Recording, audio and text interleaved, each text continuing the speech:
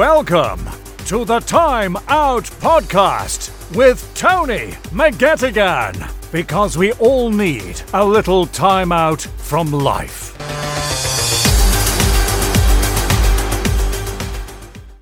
Hi, I'm Mick McLaughlin. You're listening to episode number 50 of the Time Out Podcast, hosted by Tony McGettigan. Well, folks, we've reached the milestone of episode number 50 of the Time Out Podcast, and wherever you're tuned in the world, a very big welcome to you, and I hope you are well. My first ever guest on the Time Out Podcast back in August 2019 was a famous Dubliner, Brian Warfield of the Wolf Tones. And today, by sheer coincidence, my 50th guest to be featured is also a famous Dubliner. A busker who can be found on Henry Street quite often and has those passing his way in full of admiration for his raw, authentic talent. The first time I heard him, his voice blew me away, a throwback to days of yesteryear, and who sings every note with such passion. His following of admirers has grown over the last 10 years steadily, and now there's hundreds of thousands of them from Ireland and all over the world. So I'm very honoured to welcome Mick McLaughlin on to me podcast. Mick, you're very welcome. Tony, how are you doing? Thanks for having me. Yeah, great to have you, Mick, and how are you keeping? Yeah, not so bad. Not so bad. Coming slowly out of this pandemic. I had my first vaccine yesterday, so... Any reactions, Mick, to it, or how are you feeling? Just a sore arm. It sent me asleep for a while, but no, all good, feeling chirpy. Yeah, that means a lot. If you can, a sore arm, I think, is not too bad, really, when you consider it. No, it's not a bad thing. But I can get over that. Yeah. But Mick, you've got an amazing story, and I'm going to be sort of delving into different areas of that story. But to start with, Mick, I suppose the first time that you came to my attention was on a YouTube video, and you were busking on the streets of Dublin, and I'm nearly sure it was the Old Triangle. I heard you sing, and you had a backpack on your back, and you were walking through the streets of Dublin. You're busking, Mick. Your voice is really special, and you've been busking for the last 10 years or more. Yeah, but just over 10 years. Yeah, on Henry Street. I don't play anywhere else in Dublin. Henry Street to me is home. You know, it's what made me who I am. Singing on that street to the people that are on that street on a daily basis. You know, it just happens that the day we were in town, myself and my partner, we were in town, and there was nobody. It was in November last year, and there was hardly anyone around. And I had my heart was breaking because I couldn't be out busking, you know. Yeah. And we walked the full length of Henry Street, and the auntie said to me, "Mick, sing a song. Go on." So I took the guitar out, sang the Old Triangle, and it was posted on Facebook. It got a good reaction in November, and then New Year's Eve, somebody tweeted it, and it just took off again. Paul McGrath tweeted it, Callum Best retweeted it. There was a lot of people that were getting behind that video, you know, and it made me feel proud to be a Dubliner singing the Old Triangle on an empty street during a pandemic in Dublin. Yes. You know, and it brought so many people that weren't in Dublin home again. It did. You know, and made me realise how much I missed Dublin. I missed being in town. Oh, it broke my heart. You know, with the comments that I was getting from people saying it brought them home for that, whatever length of time it was. That's 3 minutes of that video, and there's people that I watch it on a daily basis, you know. Yes. And there's one comment, and I took a screenshot of it, and I have it now. And I'll remember this one forever. It just said, "This will be the definitive version of this song for the rest of my life." That's huge praise. You know, and that hit me. Yeah. That in itself, for someone from New Zealand to post that. Yeah. You know, that made it something special. Well, you know, when you consider the Old Triangle, it's a really famous Irish song, and, you know, when you hear it there, it's a song, obviously, great association with Dublin, and Dublin's such a special place, Mick. And as I say, you were at a very strange time for the country, as the pandemic was sort of starting last March. It must have hit you really hard, not being able to bus. Oh, it did, yeah. Not being able to busk, not being able to gig, literally, I was busking, say, on a Monday. And then Tuesday, whoosh, we're suspending your license. Yeah. No support, no, well, we'll try and figure out doing something for you, or it was literally just the rug was pulled right out from under the busking community of Dublin. Yeah. And Ireland, but, a lot of us banded together and we kind of it just got hard. And what happened then was I was in lockdown and I decided just to start doing some live shows on Facebook. Yeah. And it grew and it grew and it grew, and then people were waiting for me to go live and messaging me, "Are you going live on Friday?" People were building their whole, I know that everyone had to stay at home, but people were building their evenings over sitting, streaming me on their TV and watching with their friends or their family and having a few drinks and watching me singing live. It became a centerpiece. It just became something that people enjoyed to do. Yes. And we're waiting to do, and people then were sending in requests. People were requesting songs and CDs and, giving people shout outs for their birthday, or somebody maybe found out that they were ill, or, and somebody requested me to give their dad or their mom or their son or daughter a hello. Yes. Meant so much to people. People would say to me, like, how much of a difference me being live on Facebook made to them, and I'm kind of going, but it took me, I still find it hard to understand it. Well, I suppose, Mick, what really and truly, a lot of things, it's a two-way street. You were missing the fact that you were out busking, and the people that are listening to you, Mick, obviously entertainment and all that was taken away from them too, Yeah. So they needed, the fact that you were doing what you were doing, that's invaluable to people that are listening to you. That's the thing. And when I did get back busking, the reception I received from the public, from the staff in the shops, from the members of An Garda Síochána, to firemen driving past me, stopping the fire engine and going, "You're back. Well done. Lovely to see you." Yeah. Women, old ladies that would pass me, I would see on a daily basis, were coming up to me and hugging me. Yeah. "It's lovely to see you back. I heard you from O'Connell Street, so I decided to come down and say hello to you." Yes. And that in itself, the people of Dublin, like, I was missed. You were, and that made me feel so worth something. Do you get me? Well, to hear that voice echoing around the streets there on Henry Street, It was lovely. I was out today, and the amount of people that made their way down Henry Street to hear me, to just stand in front of me, to maybe video whoever may be at home and say, "I'm standing here with Mick," taking pictures with me. And the fact that they're able to do it again, and rather than, I got one comment from a lad, "It's lovely to be able to stand in front of you rather than watch it on my phone." Yeah, it is. The personal touch. And it was lovely. Yeah. And Mick, I suppose when we look back at the beginning of your busking, when you started, when you developed this voice that people are like love all around Ireland and beyond, your voice actually came about from a medical condition.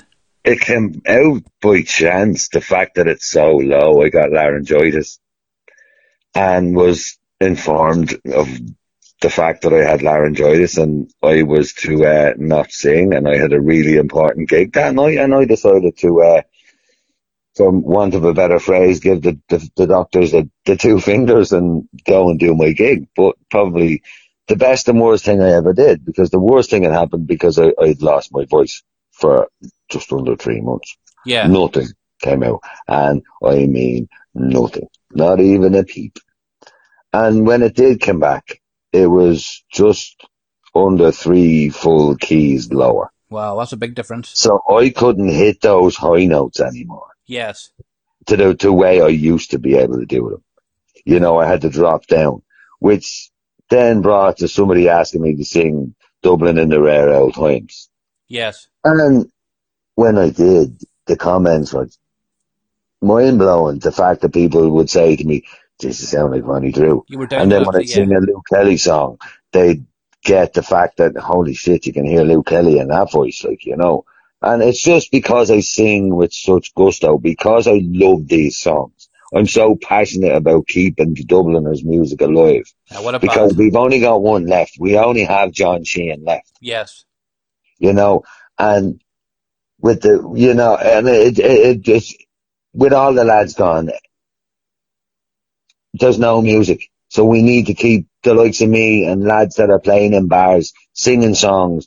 We need to keep them songs in people's ears. Well, what you're doing is powerful, Mick, because those songs are legendary Irish songs.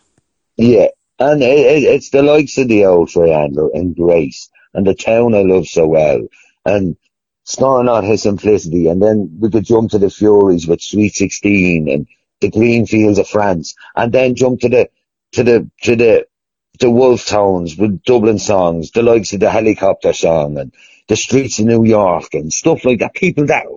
Songs that grab people and make people go, hang on. Yeah. I remember that song, but I never heard it sang like that. That's right. You put your own twist to it. That's the way I get that comment a lot. Yes. I've never heard that song sang like that before. Yeah, well, that's vital for me, for any singer that's taking up singing, is that you have to put your own twist on it. You can't. Fortunately, my voice sounds the way it does. I can pull off these songs. I've heard lads singing Dublin in the rare old times that have blown my mind, that don't even have a Dublin accent. Yeah, you get me? I know what you mean. But when you can sing those kind of songs in your own voice, and not have to kind of Europeanize your voice just so everyone can hear what you're saying and understand. There's something special about the way you sing it, Mick, in a number of ways, and especially added on top of that, as you have quite rightly said, you're from Dublin, you're from Coolock originally. Yeah. So that to me makes the song, when you're singing those songs, you can actually hear the passion in your voice of the love. It's from what I was brought up with. It was my dad. There was music. There was his friends played guitars. Dad played mandolins and accordions and God knows what else my dad would play. But the best thing about it was Dad always supported me. He never said no. Yeah. He always would let me try an instrument and then like guitar is just my passion. You know, I love playing guitar, but it wouldn't even matter if I couldn't play guitar because I can sing. It's the singing more so for me. It is, but I think it adds to the guitar along with it. But yeah, you're singing. Even when it comes to the busking, some days it's not even. It's not about money. It's just about going out for my own sanity and singing my heart out. Yeah, you certainly do that, Mick.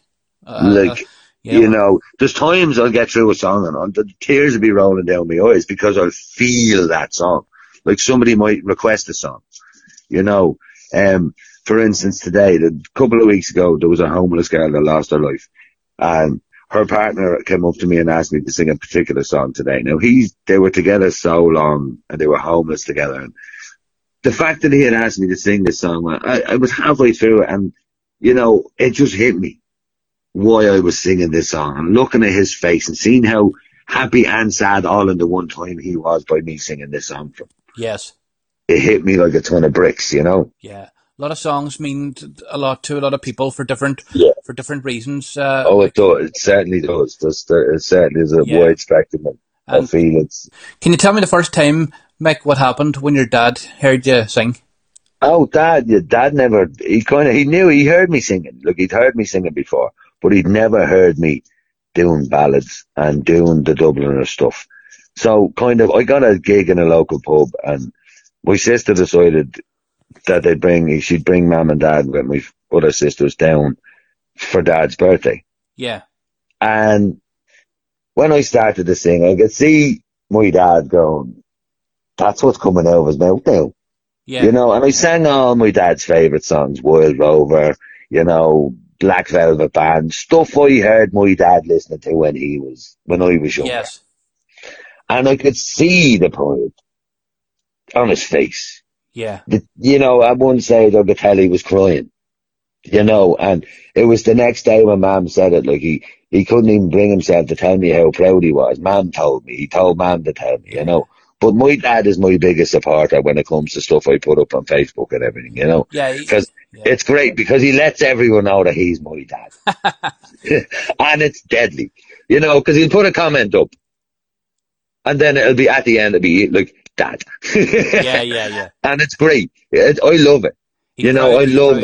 He's proud of me. Yeah. He's proud of where I've gotten from. Like, even to when I was homeless. Like, I was homeless for a couple of years. Yes. And nobody knew. I never told anyone. I just didn't want to burden anyone with my problems. I never did.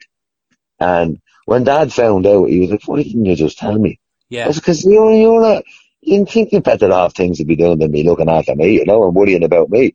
So I kind of just, I'd drop out and everything was cool. Yeah, I hadn't thought about that, sound as, but it was down to when they put, I done a similar interview for an Irish newspaper, and my story, they told my story, and it was when Dad read it, and Mum and Dad read it. When they see me the next day, I don't think they knew what way to react. Yes. And it took Mum a couple of weeks, and she said to me, "We never knew." Yeah. I never told you. You never let them I just didn't want to burden them, and like, they're my parents. They reared me. They brought me up the right way. I left the nest. I leave the nest. I'm on my own. I don't, I go back. I love my parents. I love my parents with a passion. But I just didn't feel the need to burden them with my problems at that stage in life, And that's understandable, Mick. But at the same time, I suppose, you can see where they're coming from too. They're probably worried, but I totally got it. But they only start worrying when they knew. Yeah. But as I said, you didn't worry. You didn't need to worry when I didn't let you feel the need to worry. But it was just, it just happened. I met so many good people when I was homeless. Some people that showed me where to go and what street not to walk down at a certain time, and who to talk to and who to trust, and and it was nice. Yes. There's a camaraderie among homeless people that, unless you've been homeless, unless you've experienced that situation, you will never understand. Yeah, it's impossible. It's impossible for you to understand. And how long ago was it, Mick, that you were homeless? How long ago? A few years ago. And I was 2 years homeless. 2 years. And, there was a friend of mine had a shop, and he looked after all my equipment, and I'd get cleaned up in another business's facilities, and I'd go off and about my day, and I'd do my busking, and I kept myself clean and presentable, and it was just the way I was. I had pride in myself, and I just didn't want to let people know that I was down. Yes. And then it was when I had a breakdown just before the lockdown, and then I kind of realised, when I spoke about my problems, that people were getting. Yes. You know what I mean? People were finding hope in it. Yes. And it comes to hope. I live by hope, and you have to. Well, there's a lot of, I got some tattoos during the lockdown. A lot of people get love and hate tattooed on their fingers. I changed that hate to hope. Yes. Because love and hope is all we've got to live by. And it's just my reasoning. I love going into town. I love seeing homeless people that I know, or some I don't know. Even if it's just to sit there and have a chat with them, maybe give them a cigarette or buy them a coffee or a couple of quid. It's that time. And there's a lot of people, wouldn't understand why. Some people would look at me and go, "What are you doing sitting with a homeless bloke?" Yes. And then, what are you doing that, sitting on the ground and all? That wouldn't realise that I was that homeless person sitting on the ground. Yes. You were, yeah. And that's where my understanding comes from. And I'm currently I'm just figuring out a process of, I issued a challenge to people to join me. A full weekend of a homeless experience, Yeah. From the weekend. Start Friday with absolutely nothing. And I mean literally just what you're standing in. And we'll spend the weekend homeless. And it will enlighten people. Yeah. Well, I've about 20 people that have signed up to it. that would be possibly enough to break up into a couple of groups. Well, it probably would Just, change the outlook from a lot of people yeah, to towards it. share that experience for people that would have never been homeless. No, and would never even contemplate facing homelessness, it's something that must be a very a tough situation to be in. But Mick, when you got into that situation, I was talking to you in the pre-interview, and we were talking that you got into this situation because you had a deposit for a flat, and you decided instead that you went on booze with it. I literally went on a rip. Yeah. A few things went wrong in my life, and decided just to go on a bender. Yeah. And then realised when that bender was over that I hadn't a shilling. You had nothing to fall back on. I had nothing, and I was still proud to go and ask for help. Yes. So I continued my busking. I continued doing what I was doing, and survived. Yeah. You've come out the other end of it. In a roundabout way, yeah. And then the lockdown happened. Yeah. The lockdown happened, and that hit me hard because I had built up some gigs. I had built up a good following. I had built up a decent income and a decent life, Yes. And that was all whipped away. And that hit me hard because I was living on my own at the start of the lockdown. And when you're living on your own and you have no communication and you have no outside world, bar virtual, it kind of got to me, and I did attempt to take my life. Yes. On an overdose of Valium and vodka, which the amount I took should have actually killed me, but for some strange reason I woke up the next day. Yes. And for that whole few hours, maybe 5 or 6 hours of a hangover and feeling foggy, I had this realization that, right, I'm here, I shouldn't be here, but I'm here, right. Yeah. Let's start talking about this. You'd ask yourself questions. So I started to make my feelings and my situation and the fact that I suffer with mental health problems, I suffer with depression and anxiety public. Yes. And maybe with me, because a lot of people follow me, people might hear me talking openly about the fact that, yeah, I suffer with mental health. Maybe that can make them realise, hang on a minute, well, if Mick can open his mouth about suffering with mental health and people kind of are afraid to open their mouth, if he's not afraid, well, maybe if I'm not afraid, I can open up my mouth and talk. And there's definitely a stigma. There's definitely a stigma. And say, like, I talked openly. I talked to anyone openly about my situation, and if I can offer help to anyone, I will. Like, yes. My phone number is public on my Facebook page. My information is public on my Facebook page, which I'll talk to anyone. I'll chat to anyone. I'll answer my phone to anyone. Yeah, it's an important message too. It's an important thing. I started up a Facebook page called Big Boys Do Cry. Yeah. And that's helping a lot of people as well. I got a lot of support with that. As regards, people sharing my page and showing people that, maybe girls showing their boyfriends, look, there's a page. Yeah. And people have contacted me, Yeah. For instance, I done a podcast before, and when I spoke openly about my situation, a couple of days later, I got a message from a lady, and she told me basically that she went to work this particular morning, and her son was getting ready for school, and she went to work and left him at home, but he had other ideas. He was going to take his life. He was going to hang himself. But when he went to say goodbye on Facebook, he came across my interview and listened to it. Yes. And rang his mother and asked her to come home. And told her absolutely everything. I see. And she contacted me to thank me for giving her son the power to open his mouth and save his life. You tell you what, you can't get any more powerful than that to save someone's life. You can't. It's situations like that make you realise that opening my mouth was a good thing. It was.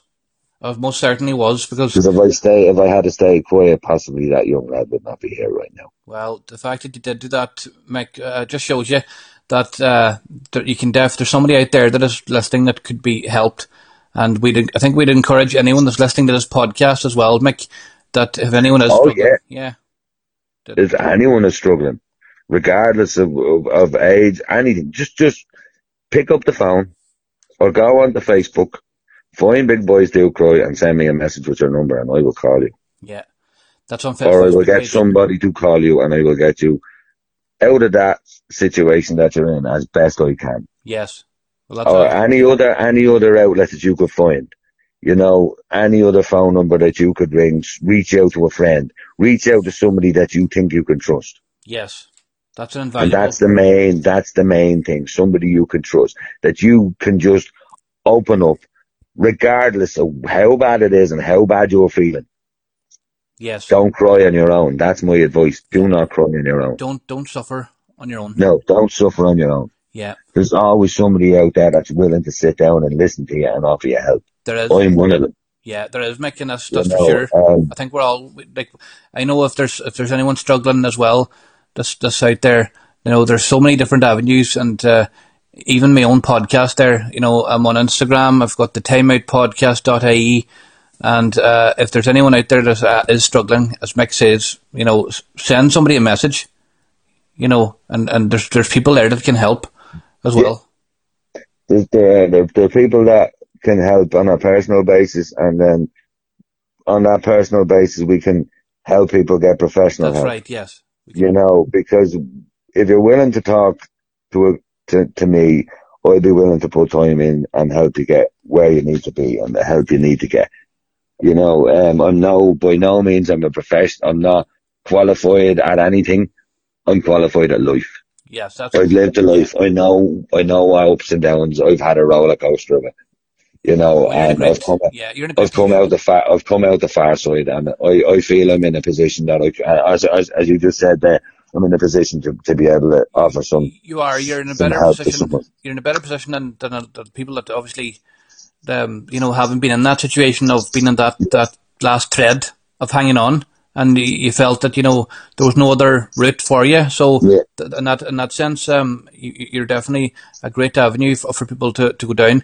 And just before we move on, Mick, I want to talk to you as well about, you know, the situation of homelessness in Ireland in general.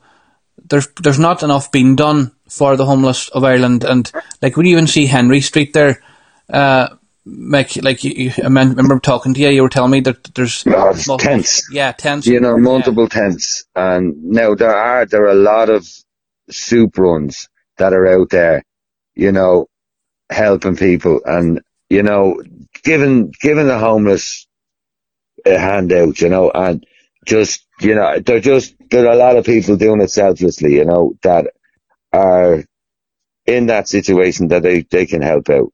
Yes. There's actually one nearly every night, I think, but there's one on Earl Street a lot, and they do have barbers, and they'll have, you know, hairdressers for the women and barbers for the men, and there's always some clean clothes and some warm food, and, you know, somebody might need a sleeping bag, there's a sleeping bag there. Somebody needs some shoes, they'll do it and get what they need to make a homeless person comfortable, you know. They'll provide, and it's a brilliant thing. But this is all being done out of the generosity of people's pockets, you know. Yes. It's not government funded, which I find is disgraceful. Yeah, that is. There's a lot of abandoned buildings around here, around Dublin, you know, some that are not even being used, you know, that are just lying idle, that they could open up. Yeah, make a centre out of it. You know what I mean? Like what happened a few years ago at Apollo House. Yes. The occupation of Apollo House. You know, it shouldn't have to come to that.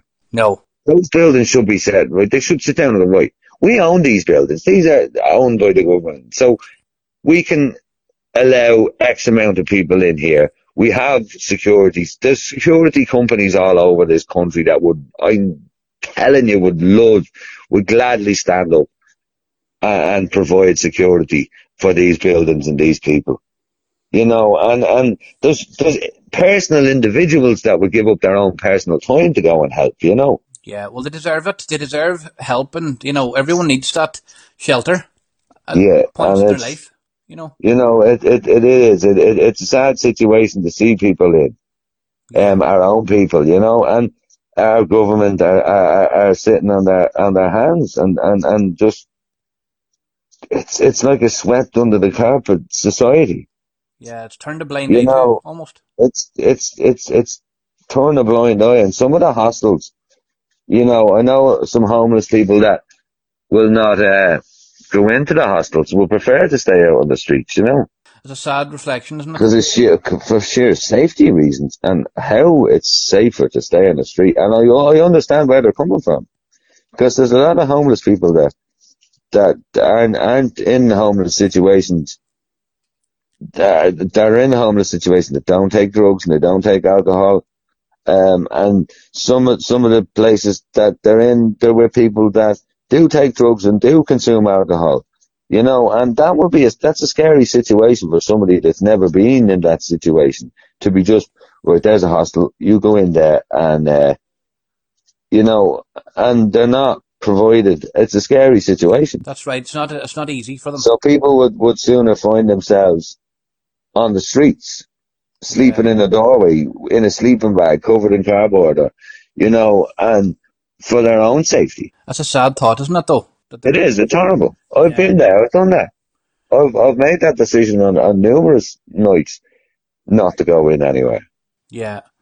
And you've been there, making and yeah, I've been there, done that, and lived to tell the tale, you know. And I'll never forget that time I spent on those streets, because those streets, the people that I met along the way will be friends for the rest of my life, you know. I see them on a daily basis, and there was anonymous people that helped me. You know, there'd be people that knew my situation, that without them letting me know that they knew my situation, if you get me. I get you. You know, and then there'd be other people that would realise or would find out that I was in that homeless situation, that would come up to me, say, maybe on a Thursday evening, and go, here, look, I booked you into this decent hostel at this hotel for the weekend. There you go, and just look after yourself. Showed you compassion. And it'd be nice. And then there'd be, like, people would anonymously donate to me on PayPal or whatever. And but just, and you know, they knew, and I know what it was for, you know. Yes. And there was one particular donator, and I still don't know who it is. And then literally the donation would come through, and it would just always read, "Stay safe." Stay safe. Yeah. They were trying to do their bit for you. Yeah. Yeah. You know, and it's humbling to think. I literally still, and I still only see myself as the guy that sings on Henry Street. I'm just like Mick the Busker, like. Yes. But it's humbling to see that people would go out of their way to help me. Yeah, well, people care, you know, about you, Mick, you know. Yeah, it's lovely to know that. Yeah. That there's so many people out there that actually care about how I'm doing. That's certainly evident. You know, and it's a lovely thing. It is, Mick. And, you know, you've got a lot of people that care about you, and you've come through a very tough situation yourself, and my thoughts are with anyone that is homeless and hope that they can exactly. help. It's this kind of weather is nice. I know it's not a thing to say, like, I don't mean to put it, it's nice, but it's easier. Yes. Than being, you know, it's easier to walk around Dublin on a sunny day. And saying that, then when you're exhausted, some of them have nowhere to go. You know, with hostels, some of them, you have to leave the hostel at a certain time, and you're not allowed back in till a certain time. So they're wanderers. They're wandering the streets all day. Yeah. You know, and it's when boredom kicks in, that's the worst part. Yes. When the boredom kicks in, and you're left with maybe 5 or 6 hours to literally sit and just twiddle thumbs, you know, and you're kind of... Time can be hard. There's only so much walking you can do on a certain day without your feet giving up, you know. That's right. Yeah, but the solution for a lot of these, I suppose, people too, like for the people that are homeless, Mike, it's hard to see in a sense of what is the long-term solution for the homelessness issue in Ireland. It's the long-term It's if the government continue doing it, dealing with it the way they're dealing with it, this is never going to go away. No. It's never going to go away. Like, there's these ghost estates. Why can't they open these up? Take them over. They're the government of the country. This is their land. Yes. Why can't they just say, right, we own, this is our country. You're not selling them houses. We're taking them over. Yes. End of story. And take 50 houses and take 50 families. Yes. You know what I mean? And there you go, there's a house. Yeah. Like, there's houses lying idle around the place that need doing up. Why not give them to people and say, I know it's a bit run down, but we'll let you move in. You can do it up yourself. Yeah. There's a lot of houses just lying idle because the council or whatever, whoever owns them is just not putting the manpower in, the resources in to getting them up to scratch. There's a lot of them throughout Ireland, I'm sure, empty houses. Yeah, everywhere. There's in every county. In every county there's houses lying idle. Vast amount. And there's people lying on the streets. Yeah. Where these houses could be utilised. And as I say, office blocks. Yeah. Run down shops. Why not convert them? The government have to do more. You know, we solve the situation. And there's, even in England, there's hundreds and thousands of shipping containers in this country. They made hotels out of them shipping containers in England. And in other countries. In Japan, they have hotels made out of shipping containers. They have homes made out of shipping containers. Yes. You know what I mean? There is ways to basically combat it. There is ways. There's ways of utilising things that we have. Yeah. You know, and it's just wrong. It is. It's so wrong to for the government to be sitting on their hands and not giving the fiddles. Something has to change in the near future, without doubting. Realistically, we're looking at 10 years. You know, and I'm hoping it's not that long. I'm hoping that there's a day that we get an announcement that the very last registered homeless person has gone home. Yes.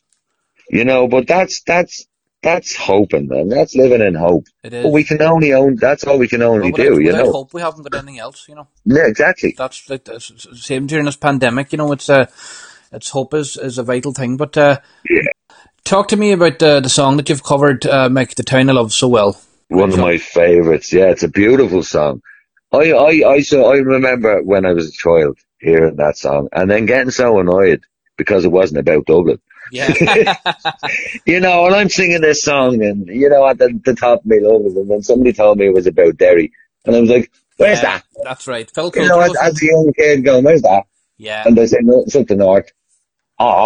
It's not about Dublin like that. No, I don't like that song. But it's just one of those songs. It's Luke Kelly's version is beautiful. It is. I just love to sing it. Yes. I see the reaction when I start to sing it, you know, and when people will stop and listen, it's a lovely thing. It is. It's a beautiful song, written beautifully. Like, Phil Gould had done a beautiful, stunning job on it. Like, it is. And it just reads, even to sit and read the words. Yeah. Without even singing. It's beautifully put together. It's a beautiful song. Yeah. So, tell me about the songs, Monto and Hand Me Down Me Bible. Monto is a famous part of Dublin. You know, it's a lovely part of Dublin. It's a part of North Inner City. And I just love the song. I was always the Luke Kelly version, and I went to the studio a while ago to record it. And on the way, the Ronnie Drew a cappella version came out, and that's the one I do from now on, and I haven't done it any other way since. It's one of them songs when you hear it, it's a foot stomper. Yes, it is. It's a popular song, and it's a lovely old song. It's great. And Hand Me Down Me Bible is another one that goes along with that kind of speed of foot stomper in even in a pub situation. The glasses will be raised, the songs will be sang, people will be singing along with you. You know, that Hand Me Down Me Bible, the Luke Kelly version is lovely again, you know, but there's another couple of versions that I've heard that are great. And I kind of just, merged them all together and come up with my own version. Yeah, well, that's nice to be able to do that, Mick, and you've done a great justice. I can say that much for sure. And before I go any further, I just want to say a massive thank you to everyone who's listened to my podcast for the first 50 episodes. It's a great honour that anyone at all, to be honest with you, will listen to me. So delighted to have reached episode 50. And a big thank you as well to all the sponsors that have helped me along the way. And for more information on my podcast and to see all the previous podcasts, it's the timeoutpodcast.ie, and you'll get all information there and all the links to all the platforms that we're on, including this very interview with Mick McLaughlin. Well, Mick, we're on to the final part of the interview and a number of questions I want to throw to you.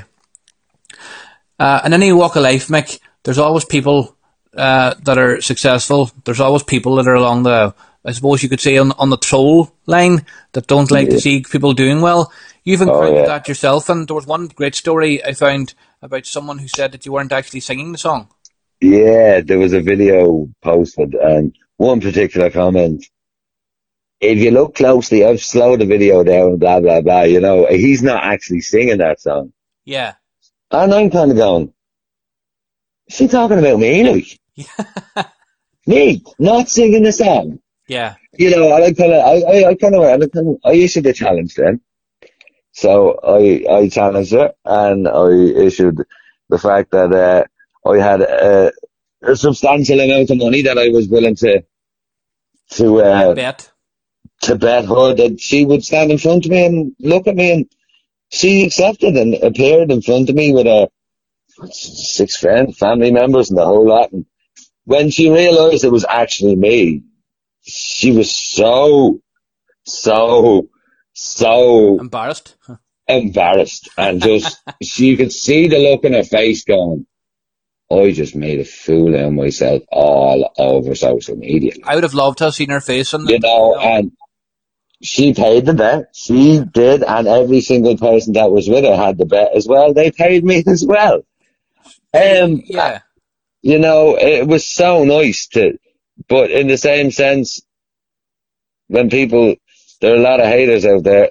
There's a lot of people that don't like seeing people doing well, or would say, even, you see comments on videos and you see certain things, or that was set up, or this was done just for publicity, or, it's stuff like that. And that's the funny part of it, Well, one thing I will say about that woman, and I will give her dues, is the fact that she actually turned up at all. Because she did, yeah. That's what got me. I was like, they actually turned up. A lot of people in that situation wouldn't have turned up. No. I think she wanted it, because I publicly challenged her. Yeah. And there was a lot of people getting on that, urging her to accept the challenge. I see, so she had no option. And literally, I put my money where my mouth was, and she paid up.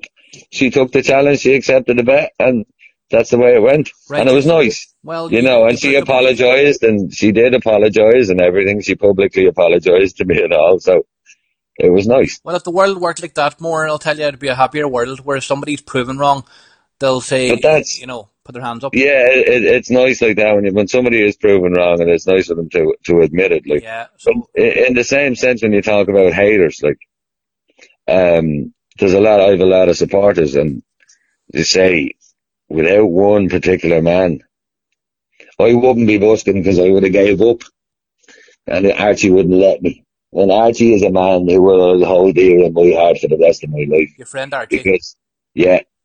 When I started off busking, it was just me and a guitar. Literally. And for a couple of years. And Archie used to come up to me every day.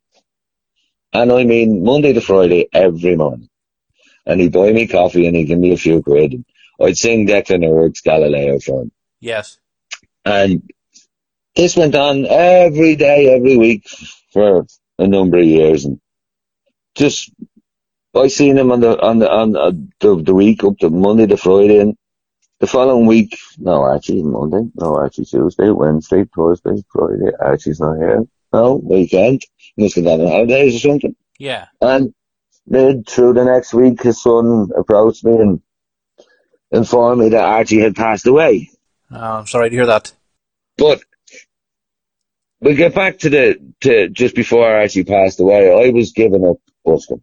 I was just kind of, because the amps were coming out, and I couldn't be heard anymore. I was getting drowned out by the amps were out in full force, and I was just me and a guitar, and I know my voice is loud, but I wasn't that loud. I was being drowned out.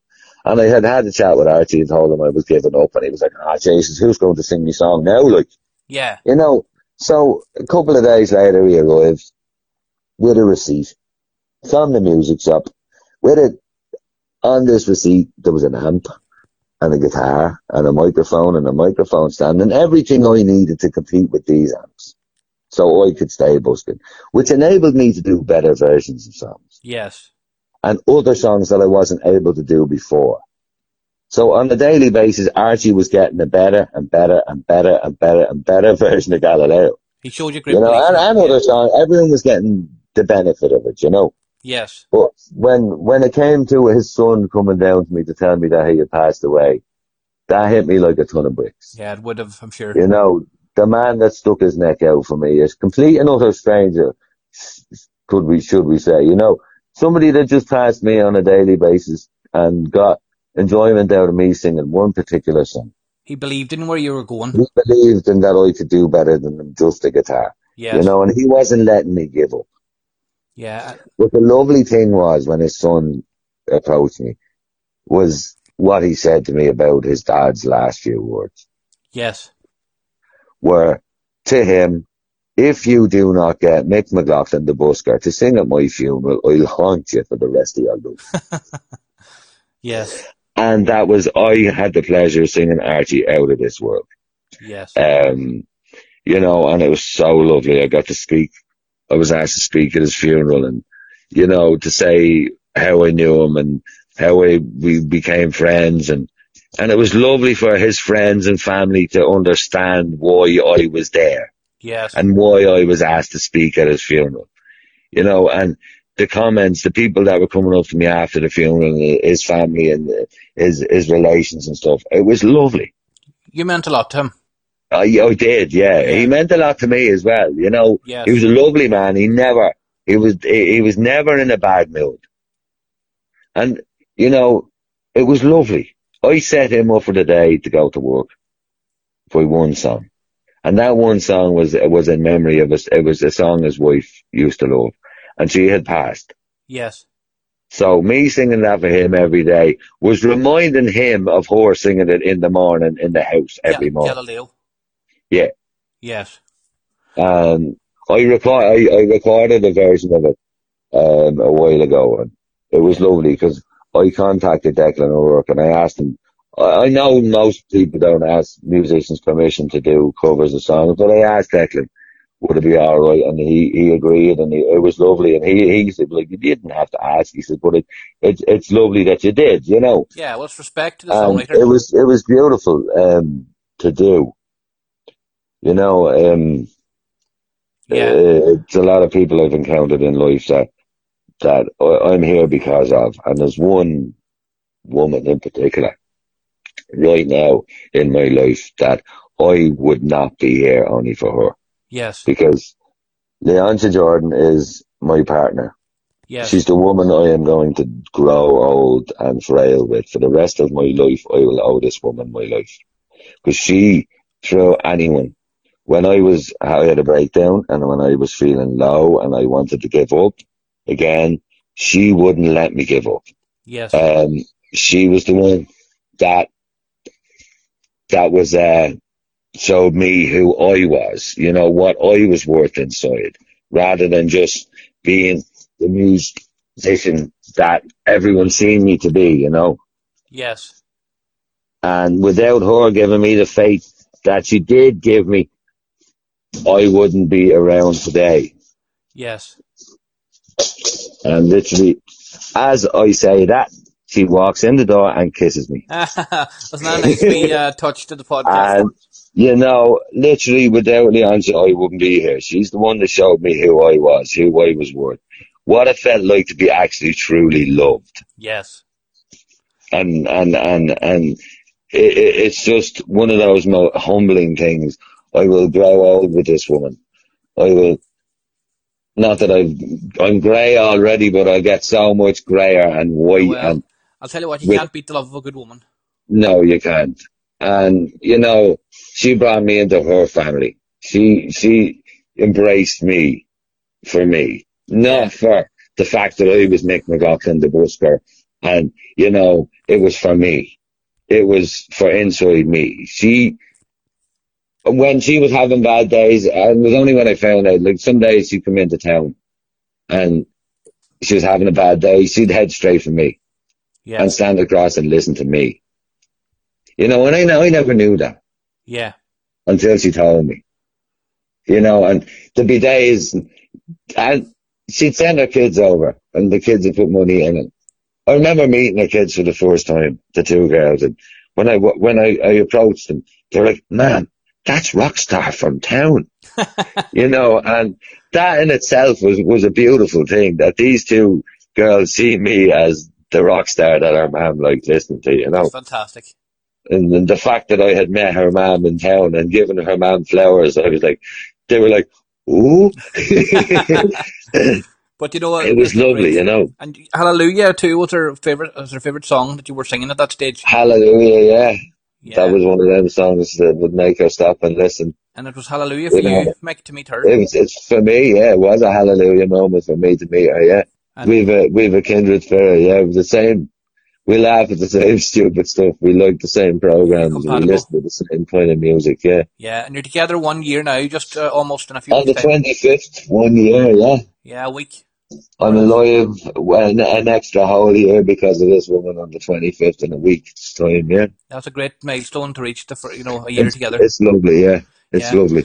But Mick, before we finish off the podcast, I just want to say one other thing to you before announcing as well where people can purchase your music. And I'm sure a lot of people listening to this know already. But I want to say to you, are you into the GAA? Because Dublin are winning everything around them, Mick. And Dublin are running rings around everyone. I love the GAA. Yes. I love the fact. Don't get me wrong. I love seeing Dublin play. I love seeing Dublin winning. But when we get to the final, I'm always going, come on, lads, give the other man a bleeding leg. We've done it 6 years in a row. Yeah. It's, the teams are hungry now. I'm hoping to get back to Croke Park soon, to be able to be on the hill, to see somebody giving Dublin a game. Yeah. Well, tell you what, they haven't someone to come and make Dublin have to play. Yes. Instead of the hand pass and the Mickey Mousing around. Make them have to play for that game.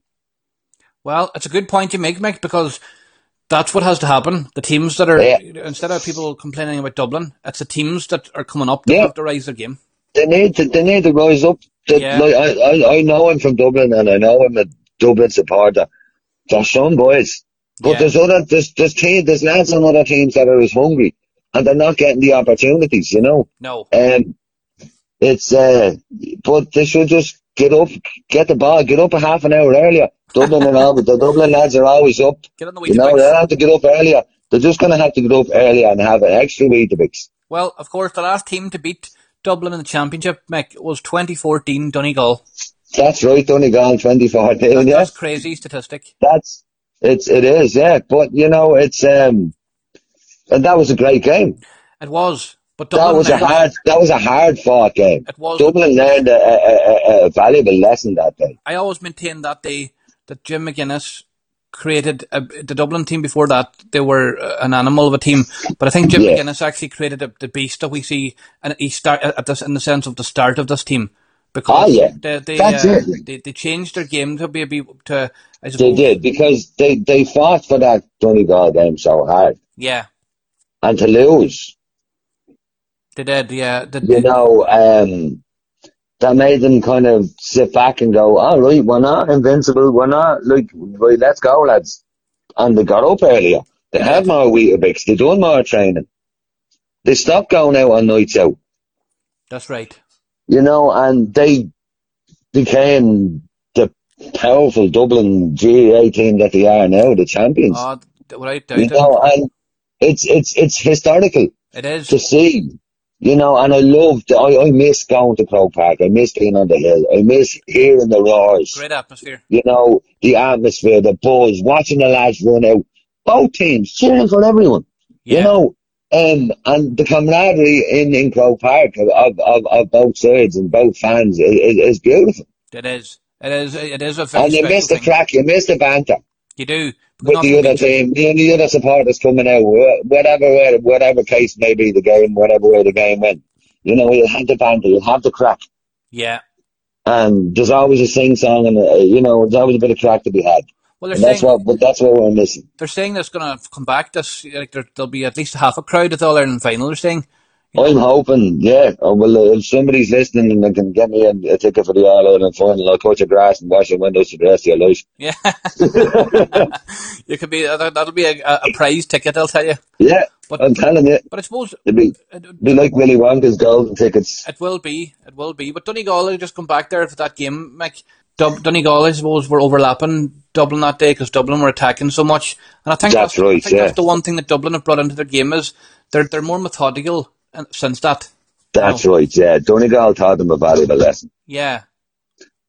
And since that, watch Dublin, the ball. Yeah, Dublin haven't been breached much since that, I'll tell you. No, they haven't. They've tightened up so much. And as you say, it was down to Donegal teaching them that lesson.